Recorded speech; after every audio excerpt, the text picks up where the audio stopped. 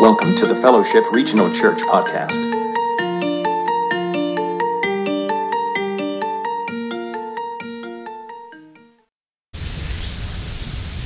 Let's pray. God, come before you this morning here with your people, and we ask that corporately we can hear something, learn something, say something about you that we didn't know, or that you will enlighten our hearts, and that we can walk away from here encouraged, convicted, changed. Lord, give us something to chew on as we go throughout the week. It's in Jesus' name that we pray and that we thank you for all that you've done. Amen. I don't know why you're here. And I don't mean that in a self-deprecating, I don't know why you're here. But I'm just saying, I don't know why you are here. I don't know why you came here. I guess I know why I'm here. But some of you are here for your own reasons. Some of you, this is your first time here. You wandered in, and you're here, and you're like, I'm not sure why I'm here. And maybe you don't know why you're here. Some of you are here because there's something that happens, and we've seen this for years, Luke and I. There's something that happens in the life cycle of a family. And so young parents, they raise their kids and they do real good. And then when the kids get to that age to where they begin making their own decisions, they begin to make not good decisions. And the parents instantly hit the brakes and they're like, we need to change something. Like, it's time to go to church. Like, it's time. It's time to get there. We got to get there. Some of you are here because the burden of guilt that is on your shoulders from day to day is so heavy that this 1 hour during the week is just enough reprieve for you so that you can get through the rest of the week. Because it just gives you that moment for you can drag it in the door, you can throw it at the foot of the cross, and for 60 minutes maybe, like, you can breathe and be okay. Okay, I just need to be told that Jesus loves me and that he cares about me and that I'm doing okay. Some of you are here because it's a habit. Some of you are here because you're supposed to be. Well, you're supposed to go to church. I don't want to go to hell, and I don't want to go to hell in my mom and dad's eyes, so I go to church because they think if you don't, we've got our reasons. You've got your reasons. What's interesting to me, though, is that some of you have been holding on for a long time for an answer. And I think that's part of the reason some of you come back. Like, that's the reason you come back. Week after week, you come back through the doors with this thing like, I'm still waiting on God thing. I've been praying for my kids. I've been praying for my marriage. He ain't answering. C.S. Lewis wrote in a book years ago called A Grief Observed. He wrote it under a different name. He writes this: when you are happy, so happy that you have no sense of needing him, so happy that you are tempted to feel his claims upon your life as an interruption, if you remember yourself and then turn to him with gratitude and praise, you will be, or so it seems, welcomed with open arms.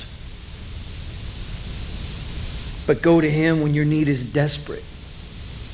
Go to him then. When all other help is in vain. And what do you find?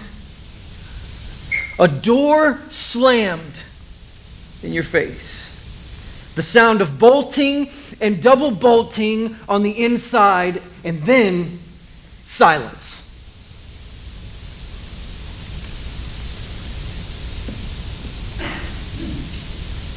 I don't know if you've been there, but I've been there.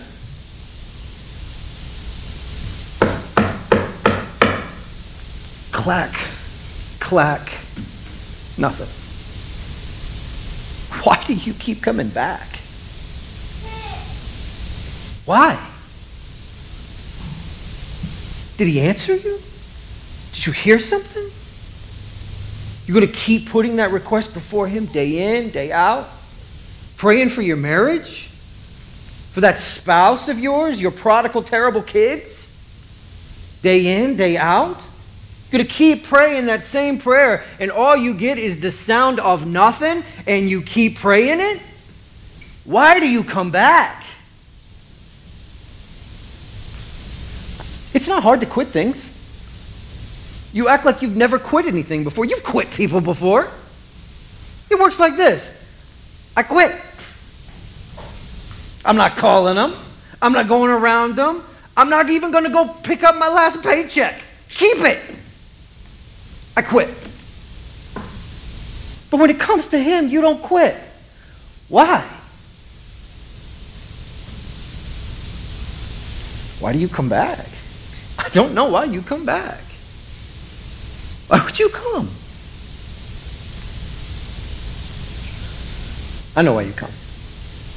I know exactly why you come. Because at some point, in the middle of you taking your life and putting it before God, you had an encounter somewhere. Some connection, some fleeting feeling or glimpse of him. It was just like in the shadows. You saw him between trees. It was just a flash, just some brief experience that you had with him, and it was enough to give you enough peace that now you can't let go. You were captured. You've been captivated. You're caught. He got his claws so deep inside you that you absolutely refuse to let go. That's why you keep coming back. Because you know good and well that a moment with him outweighs every single bit of the pain that you're going to experience. That you get in his presence for just a moment and everything just gets better. And there's so much clarity, and all you can think is this: now you are hooked. If I could get with him one more time, I think I could make it to the finish line. If I could have another encounter like that with him and just get a little bit of clarity, I think it would all be okay. I just need another word, another moment, just another experience, some enlightenment, because you had one once.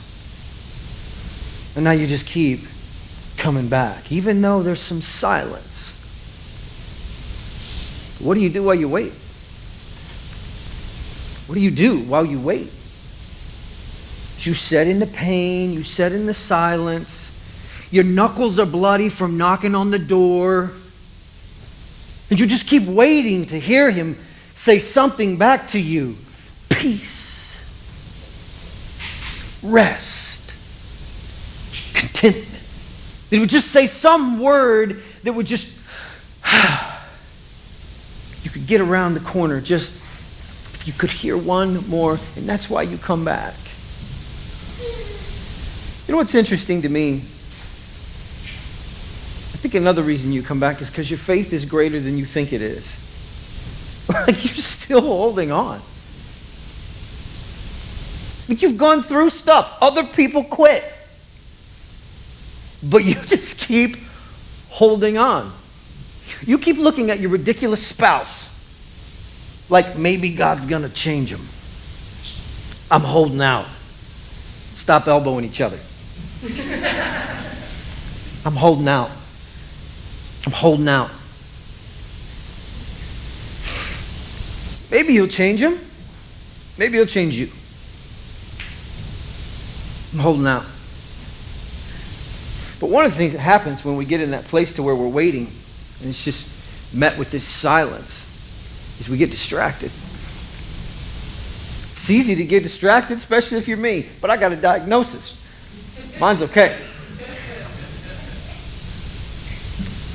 It's easy to get distracted. It's easy to get distracted by shiny things, by good in your life, like C.S. Lewis said. When you're feeling good and you feel good about yourself and you have no need of him, it's in those moments it's easy to get distracted by the good that's in the world. You experience something that's like, you know what? Life's pretty good. My initial thought is not we should run to God and be thankful. I try to make that it, but I don't do a great job of that. But I tell you, when I go running, Oh, I'll tell you, when I come to the door, I'll wear out the button on heaven's gates. Bing bong, bing bong. Bing bong, bing bong. Who is it? You know who it is. Nobody rings the bell like that idiot. Bing bong. Wearing it out when things get hard. Things get tough. Oh, here I come running. What do you do while you wait in silence? What do you do? Well, there's a bunch of cliches I could give you. You should pray. But you know the feeling, right? When things are not good, and the sickness is there, and the relationship's broke, and the kids don't listen, and the finances don't work, and the opportunities just seem to be getting closed in your face all the time. You should pray more. That's the last freaking thing I want to do is pray more. What I want to do is not pray more. I want to boycott.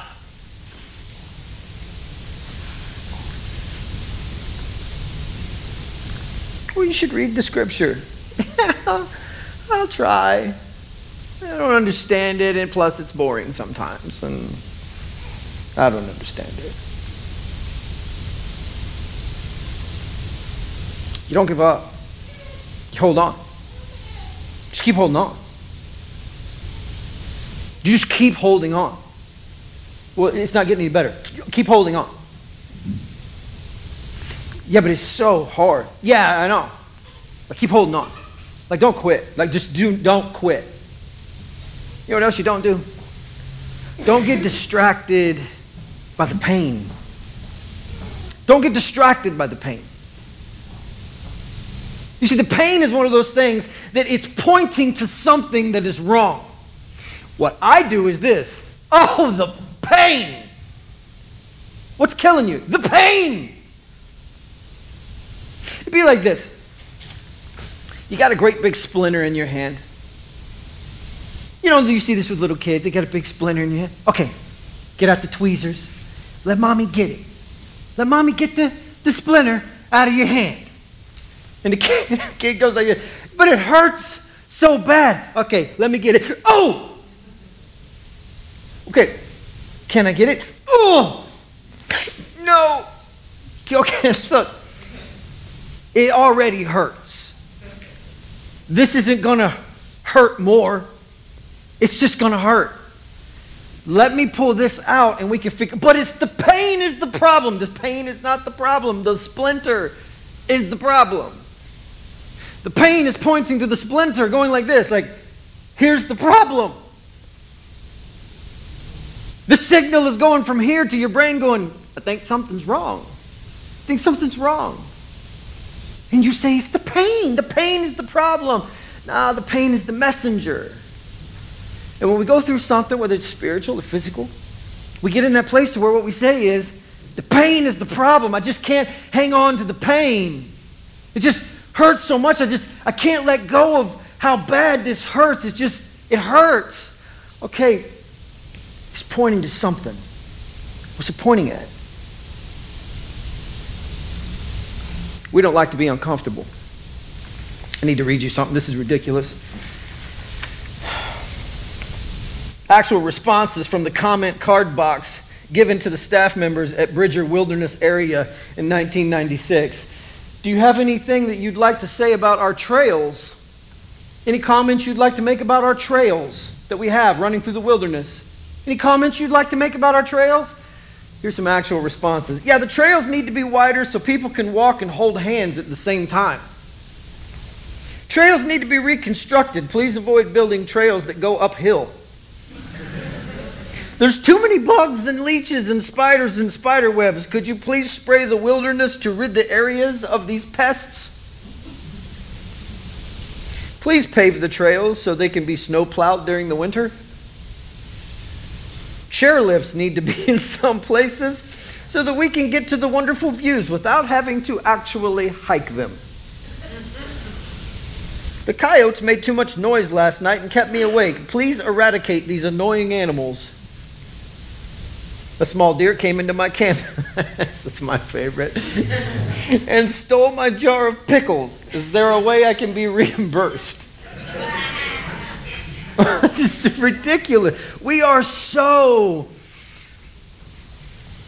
comfortable that when there's a little bit of an inconvenience or a little bit of pain, we turn the thing. And we turn it in a couple of directions first, most of the time. What did I do to deserve this? Why would God do this to me? Those are our two favorites. I got two guns, one for each of you. It's my fault or it's the Lord's fault. Really?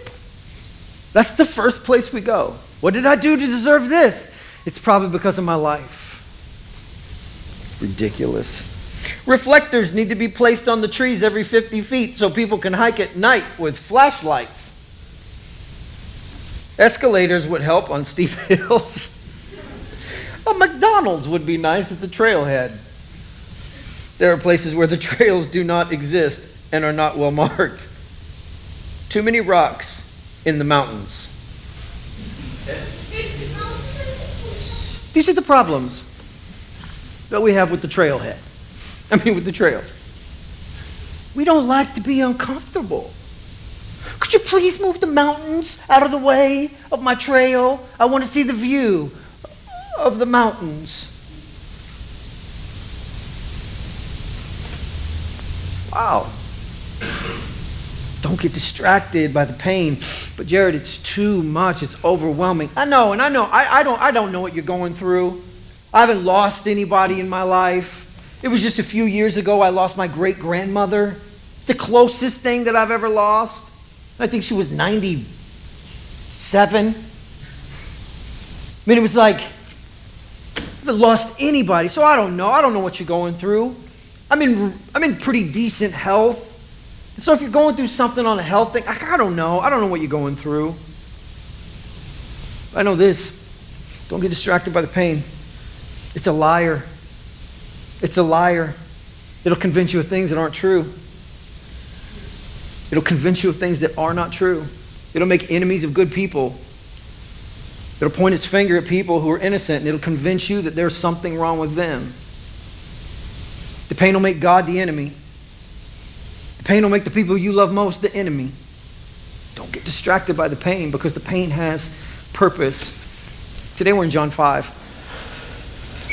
John 5, there's a story that the gospel writer John tells us. And the story is about a man who is lame, laying beside a pool called Bethesda. Now, here's something that's interesting. If you go to Central Park in New York City, there's a fountain. I think it's called like the Lady of the Water or Angel of the Water, I think. Something like that. It's called at Bethesda Terrace.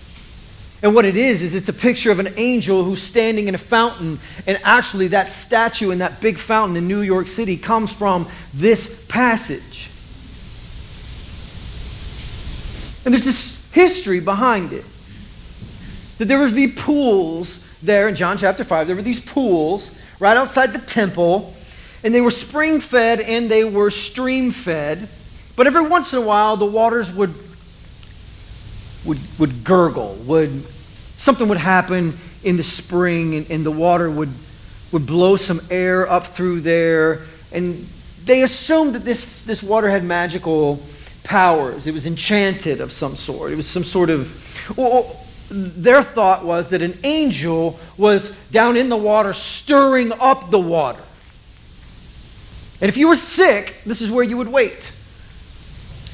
In Jerusalem, by this spring, this big pool, and you would wait right there. And then if the water began to get troubled or stirred up, if you were the first one in the water, you would get healed. And so massive amounts of invalids and disabled people gathered around this pool and waited for the water to be stirred all the time. It's kind of crazy because this was one of those things for years and years and years. They looked at this passage and they said, that pool is not there. And so the apologists and the historical research guys said, that doesn't exist. So this is why Scripture is not credible. And then in 1956, you know what they found? The pool. And John gives this crazy detail that there are 5 covered colonnades. There's these 5 porches that have these big covers over the top of them. So there's shade and there's water. And so people could rest there. And so they went and they were just like, that doesn't exist, or the scripture is wrong. John's not, we can't trust it. And then in 1956, excavators came through and they found this massive pool. And you know what they found? 5 colonnades, 5 big porches. And they were like, okay, well, apparently John knew what he was talking about. You know what else is interesting? Is that nowhere else in Scripture does it talk about Bethesda or these 5 covered colonnades. One verse. Just this one verse. God's word holds up. So every single day, 13,870 mornings in a row, this man wakes up and he's greeted by non-compliant legs. He's been in this condition for 38 years. I don't know what you've been struggling with or how long, but suck it up, Buttercup. 38 years. If I get a cold for a weekend, I'm a mess.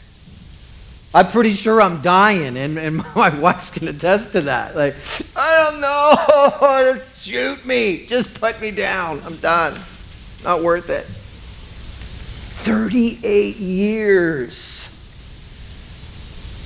And this guy is by this pool where all of these people are hanging out and spending their time. Jesus has been down in the Judean area, in the Galilee area, and he goes back down to the feast of the Jews, is what the scripture says. And we're not sure what feast this is. Some people say it's the Feast of Tabernacles. Some say it's the Passover. We don't know, but there's quite a bit of time between chapter 4 and chapter 5.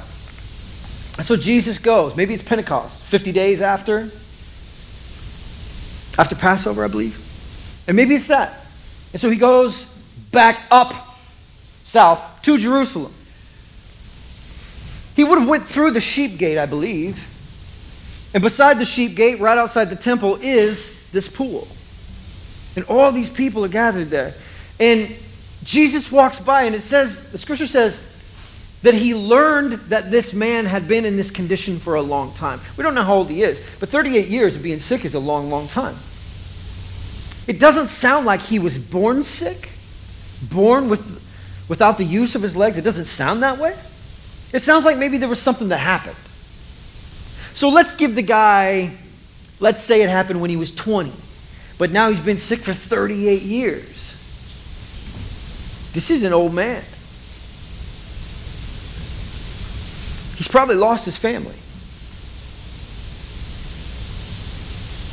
Probably doesn't have a mother and a father anymore. They probably passed.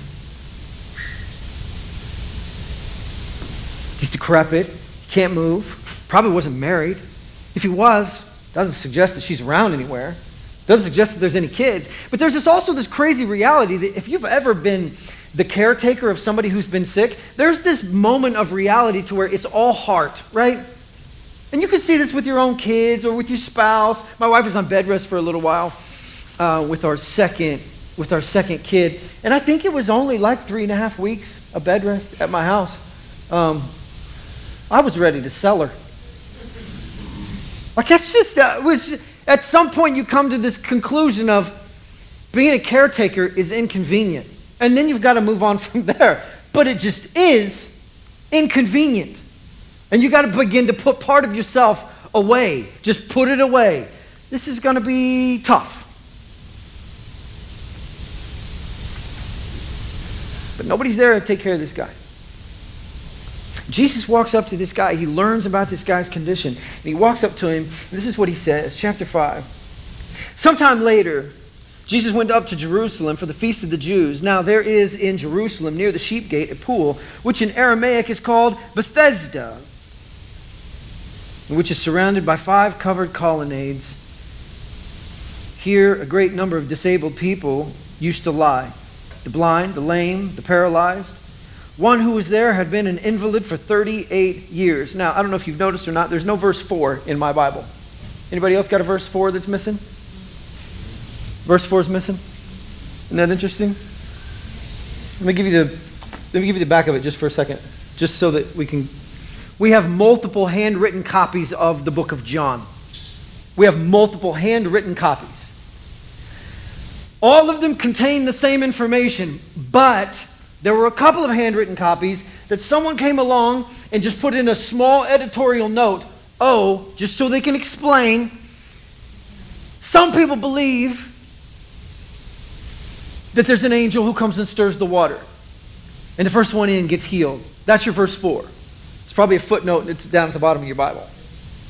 So some more, they say, unreliable or less reliable passages or handwritten copies did contain this, and they weren't sure. And here's what's so great about it. They were like, is it God's word or not God's word? And somebody was like, it's in some of the scripture copies.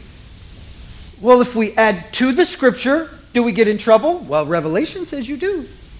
Do not add or take away. Do we leave it out? It's kind of got me. Well, maybe it's not a sin if we just make it a footnote. How about that?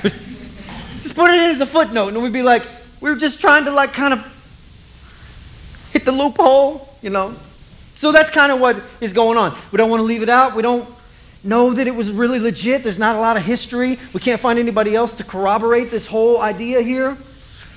So that's why you're missing your verse 4 if you're missing your verse 4.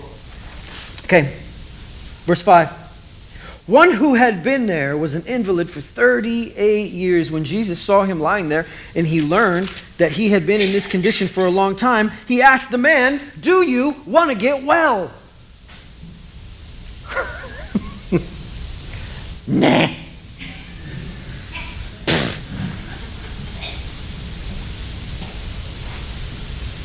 Do you want to get well?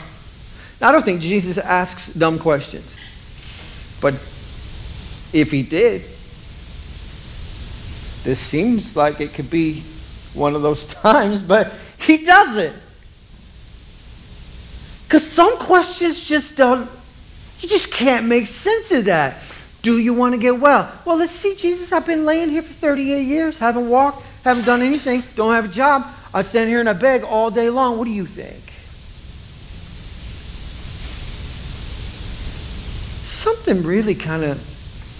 When I hurt my foot, do you remember when I hurt my Achilles and I rode that stupid scooter around and the guys here would steal it and hide it, or borrow it?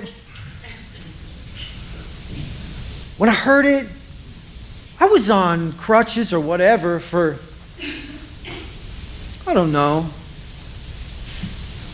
12, 16 weeks, something like that. If Jesus would have said, "Hey, do you want to get well?" Yeah, I do want to get well, Jesus. I want to real bad. I want to not walk around in this boot. I want to not ride this stupid scooter. I don't want to be on crutches. Did you know you can get calluses in your armpits? Crutches? The world's worst invention? Do you want to get well? Do I want to get well?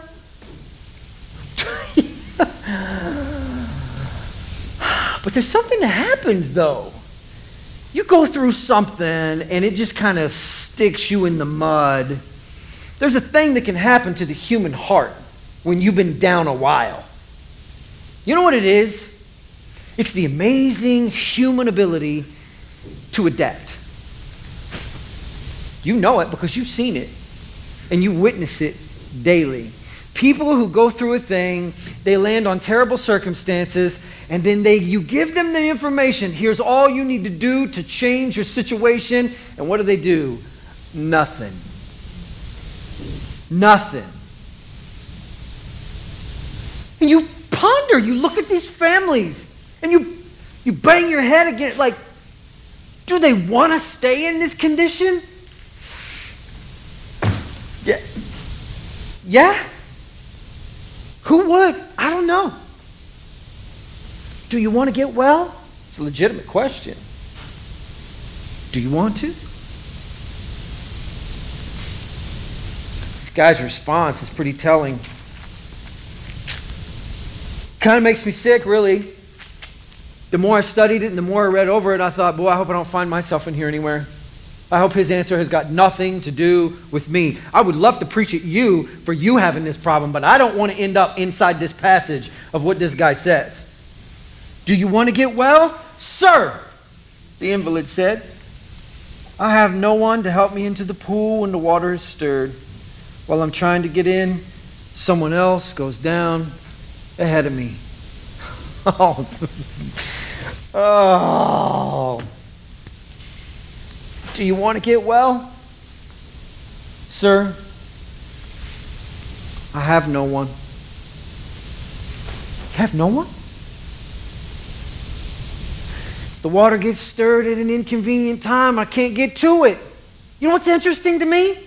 You know who's by the pool? The lame, the paralyzed, and the blind. If anybody can win this race, it's the lame guy. I mean, really, just let your imagination go with this for a second. Blind guy ain't finding the water. Paralyzed guy's not getting there. The lame guy could at least drag himself to the water. 38 years and you can't win the swim contest? For real? What other kind of excuse? I know it sounds so harsh, but let's just be honest for a second. How many times has that been me? Jared, don't you want to change the situation? Yeah, I'd like to lose a few pounds, but I love cupcakes. Why can't I lose weight? Because you're fat and you love cupcakes, Jared. That's why. Because you love them. Got a box of them in my desk. Love them. Hostess with the white box of them. 2 this morning. Love them. Why can't I lose weight? Trying to get some abs. You don't get abs if you got Hostess. That's what you get. You don't get it. There's no trade-off. You don't get some. No abs. Not with cupcakes. I'd like to better my situation. Are you saving money? No. Making wise decisions? Well, no. What do you think is going to happen? It's just going to fall out of the sky? Probably not. Do you want to get well? Here's the problem. It's not my fault. It's not my fault. I was abandoned. I was left here. There's no one here to love me. The cosmos are against me. The water stirs at an inconvenient time when I'm not looking or I'm not there or when I'm asleep. It's not my fault. Or someone else beats me to it. For real? Someone beats you to it? You're able-bodied and you can't make a decision enough to change a situation? I mean, I'm just assuming that the water's magical and the angel really does show up and stirs the water. I don't even know if that's true, and I don't even know if this guy believes that.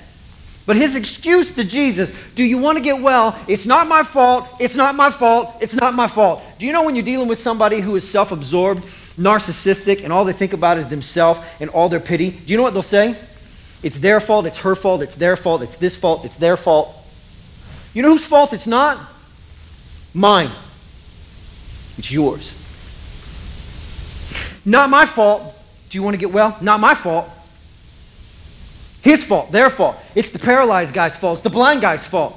It's my family's fault. It's the water's fault. God's against me. My friends are against me. What is so repulsive about you that you can't find somebody to stand in your corner? I don't have anybody to talk to. What is so repulsive about you that you can't find one person to sit and listen to you talk for a minute? You don't want to get well. Jesus' question is valid. Do you want to get well? He may as well have just said, no. You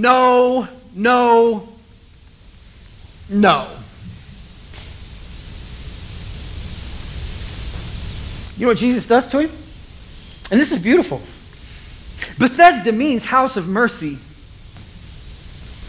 And this guy's like, and there's no mercy in Bethesda. There's no mercy at the pools. Here I live right here at the house of mercy, and there's no mercy. You mean to tell me that other people got healed here and they didn't come back and just be like, okay, when the water's stirred, we're going to throw them in by twos. Paralyzed guy, amp yourself up for a little swimming Because soon as this thing hits the water gets stirred, and the healthy people who got healed before didn't come back and fling somebody in the water when it happened. Just all laying there. What is going on? This weird superstition that maybe the angel's going to stir. Nobody there wants well. You know what's so good about Bethesda is this.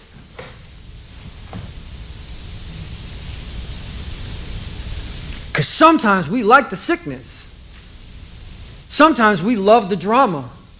Sometimes we love the lack of responsibility. Sometimes we love the fact that somebody else will take care of all my problems for me. All I got to do is stand here like this. Just put a little tear in my eye. It's not my fault. It's not my fault. It's my situation. It's my circumstances. It's not my fault. You know what Jesus does? Get up, you're healed. Wait, what? Now you're healed. Interesting to me, really. It required absolutely zero faith for this guy to get healed. Jesus did it to him. What? That's really interesting to me. This isn't like one of those thank you type of healings. This is like, you know what you need? Healed. Get up. Well, you can see what happens. It says that the man is healed.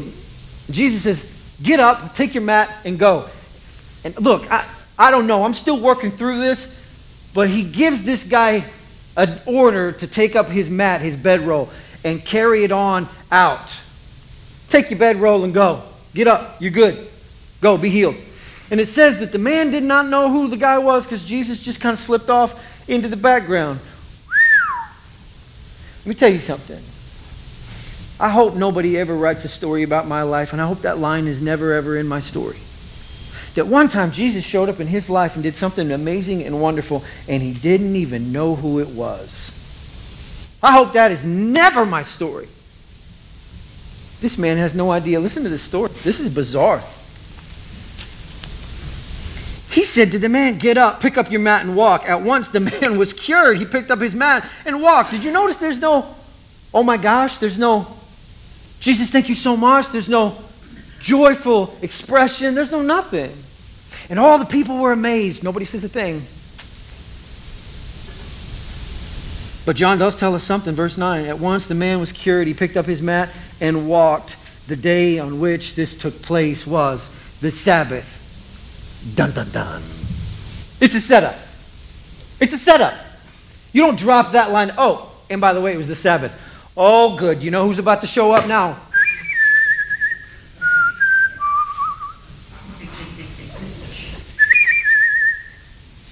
It's happening. That's the music.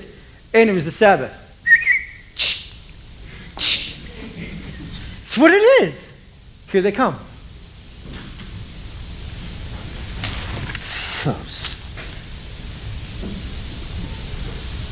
And so the Jews said to the man who had been healed, hey, it's the Sabbath. The law forbids you to carry your mat. What are you doing? And the guy replied, look, the man who made me well said, pick up your mat and walk. What a little tattletale. You get it though, right? Why are you carrying your mat? Hey, not my fault. Are you serious? It's not my fault. I didn't heal me. You have to take it up with the guy that healed me.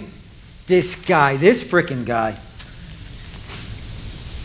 So they ask him, who is this fellow that told you to pick up and walk? The man who was healed had no idea who it was, for Jesus had slipped away into the crowd.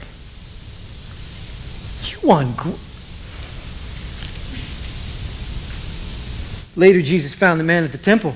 He says, see, you are well. Again, stop sinning or something worse is going to happen to you. The man went away and told the Jews that it was Jesus who made him well. Now, I don't know what to make of this guy. And everybody that I read and consulted with on who this guy is, they're all like, oh, he just didn't know. It was innocent. It was just he thought he was doing a good deed by putting it in front of the... Come on, man. You know when someone's shady, right?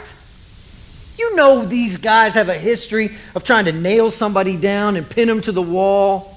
You know who they are. You're going to tattle on the Savior. You know what's interesting to me is he doesn't even know who Jesus is. Jesus goes and finds him and gives him one last word of warning. Look, fella. Look. See you doing well. Yeah. Oh, you're that guy. Yeah, that's me. You need to straighten up your act. Straighten it up. Something bad's going to happen. Now, is this a general rule for all of us? Stop living bad or bad things are going to happen to you. Stop sinning or bad things are going to happen to you. Let's be honest for just a second. Most of the time when we're sinning, we're putting ourselves in danger anyway, right? So bad things can happen to you more often while you're sinning than when you're not. But this is not one of those things like you better stop sinning or a piano's going to fall on your head. This is not like freakish, you know what I mean? This is like stop putting yourself in harm's way. Stop letting the devil lead your life because he wants to steal, kill, and destroy. Stop letting this happen. Straighten up your life. Do the right thing. Okay. And what's the guy do? He runs back to the Jews. He's like, oh, yeah. Remember the guy you were looking for? That's him over there. And we forget all about the fact that he was carrying a mat. We don't care about that anymore. Now we're just going to go attack Jesus because now he's healing on the Sabbath.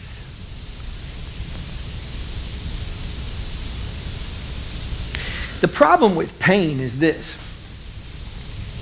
Is it makes enemies out of people who aren't enemies. It lets me think that it's not my fault.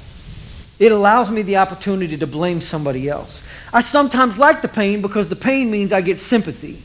If I stay in that situation for too long, then I just get to get sympathy all the time, and I never have to man up under my situation and just deal with stuff. I just get to continue to stay in it and stay weak and stay broken because there's something about that that's kind of nice and inviting. And you always get a little attention when you're in pain. You want some attention? Put a cast on your arm.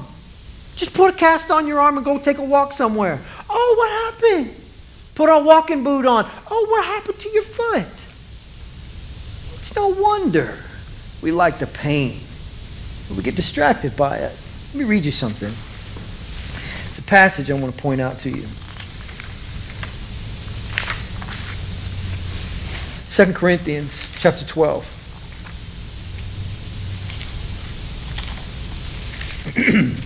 Three things I noticed in this passage I want to point out. 2 Corinthians 12, verse 7 through 9.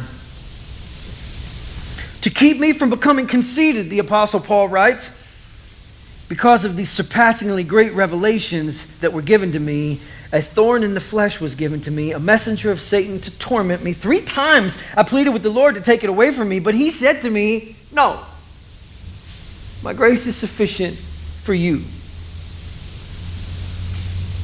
For my power is made perfect in weakness. Therefore, I will boast all the more in my weaknesses so that Christ's power may rest on me. Verse 10, that is why for Christ's sake I delight in weaknesses, in insults, in hardships, in persecution, in difficulties. For when I am weak, then I'm strong. Oh, I don't like the pain. I don't like the discomfort. I don't like it when my mental health just begins to just wage war on me. I don't like that. I don't like it when things are just undone at my house and me and my wife don't get along. I don't like that. I don't like it when my kids fight with each other. I don't like it when I have an altercation with Luke or one of my friends. I don't like that. I don't like the pain. I don't like that feeling of not having purpose at different points in my life. I don't like that feeling of waking up and thinking to myself, this day is never going to end. I don't like that aimless, directionless feeling that I sometimes get inside of me. I don't like it. But I can't get distracted by the pain. It's serving a purpose. And what is pain intended to do? Here's what the Apostle Paul says. Number 1, it helps me understand grace. You know what I want to do? I want to blame somebody else. And what God says is this: the reason that part of the reason that we have pain and that He allows pain in our life is so that we begin to understand we are broken and we need God's grace, which in turn means that we look at other people around us and go, they're broken, they need my grace. Pain helps me become a better person to other people. Do you know what I would be like if I didn't have any trouble in my life? Do you know how I would lord it over every single one of you if I didn't have any issues in my life? If I could walk with the Lord in just this constant stride, I could look at you. How much fun that would be for me to look at you and be like, why can't you walk with the Lord like me? And you'd be like, it's not fair. He's so good at it. He's just so good at walking with Jesus. It's almost like the two are just so connected. And I would walk with Jesus and Jesus would walk with me. And you would say, hey, would you ask Jesus a question? I'd be like, if I get time, me and him are talking right now. Could you not interrupt? You'd call me and I wouldn't answer. And then I would give you this wonderful response. Sorry I didn't take your call, Eric. You know why? Me and Jesus were talking. It'd be so awesome for me, and I would lord it over you, and then you would have to go to bed at night and be like, why does he get to talk to Jesus? I don't get to, it's because I'm better than you. I don't know. Maybe I'm just a better person than you. But you know what he did instead? Is he made me human. Fragile, broken, addicted, jacked up, to where you're looking at me going, what's the Lord saying? I'm like, I don't know. You tell me. I don't know. I'm the lost ball in tall grass. I don't know. Don't ask me what the Lord said. Look, I'm trying to make it. You can follow me if you want, but I don't know where I'm going. Come on. You might lead part of the way. I don't know. Because he made me flawed, and he's allowed me to be flawed. And what's the purpose? So that I can look at flawed people and be like, I know. Oh, I know. Because it's not about who's winning anymore. Now it's about survival. I just want you with me. I just want to be with you. This isn't about who's going to win. This is about, listen, are you going to make it? I don't know. I need to make it, so I need you there to help me make it. I'll help you make it if you help me make it. It teaches me grace. I understand God's grace. I can have grace for you when I begin to accept the fact that pain puts me in a place of I have to accept God's grace. Thank you so much. I can't make it. I'm not going to earn heaven on my own. Here's the second thing it says. It says that you will experience my power. That's the thing we started talking about in the beginning. This is why we come back, because we want to experience his power. And when I do, what happens? I experience his power and I'm made different. Here's the third thing. We get to minister to others from our brokenness. I will boast all the more in my weaknesses. You know what sucks for me? Is that the ministry that I wanted to have was this really dynamic ministry where people put me on a pedestal and they just were in awe of all the wisdom that I could spout from the pulpit. That's the one that was in my head. Like, this is the kind of ministry I want to have. Do you know the one I got? It's this one. And this is the constant compliment that I get. You know what we love about you, Jared? No, what? Is that it's almost like you're not even a preacher because you're just so screwed up. Oh. Thanks. Appreciate that. You're ugly. It's just like you're a regular guy. At least I'm regular. That's the good. At least I'm just a normal. You didn't say I'm a terrible guy. That's the thing that I get. Why? Because, look, here's the deal. In your mind, part of it has to be this. If he's making it, I'm going to make it. If he can do it, surely I can do it.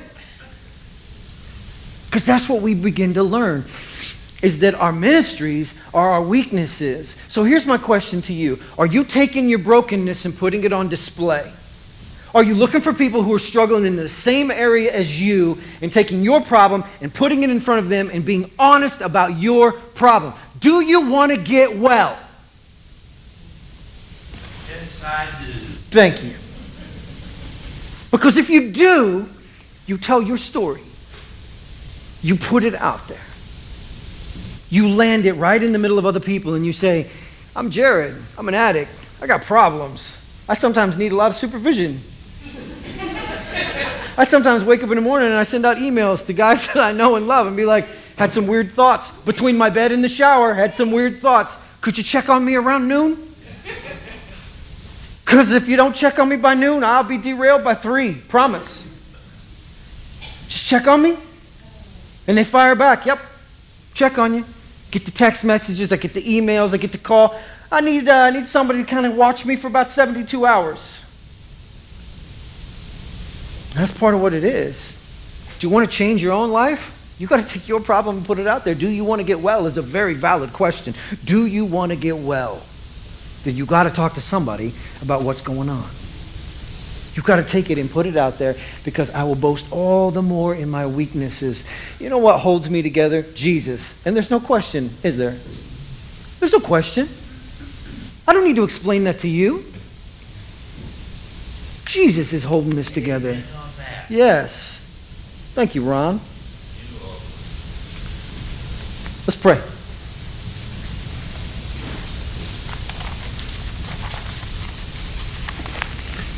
God, thank you for your word. Thank you for how it challenges us and changes us.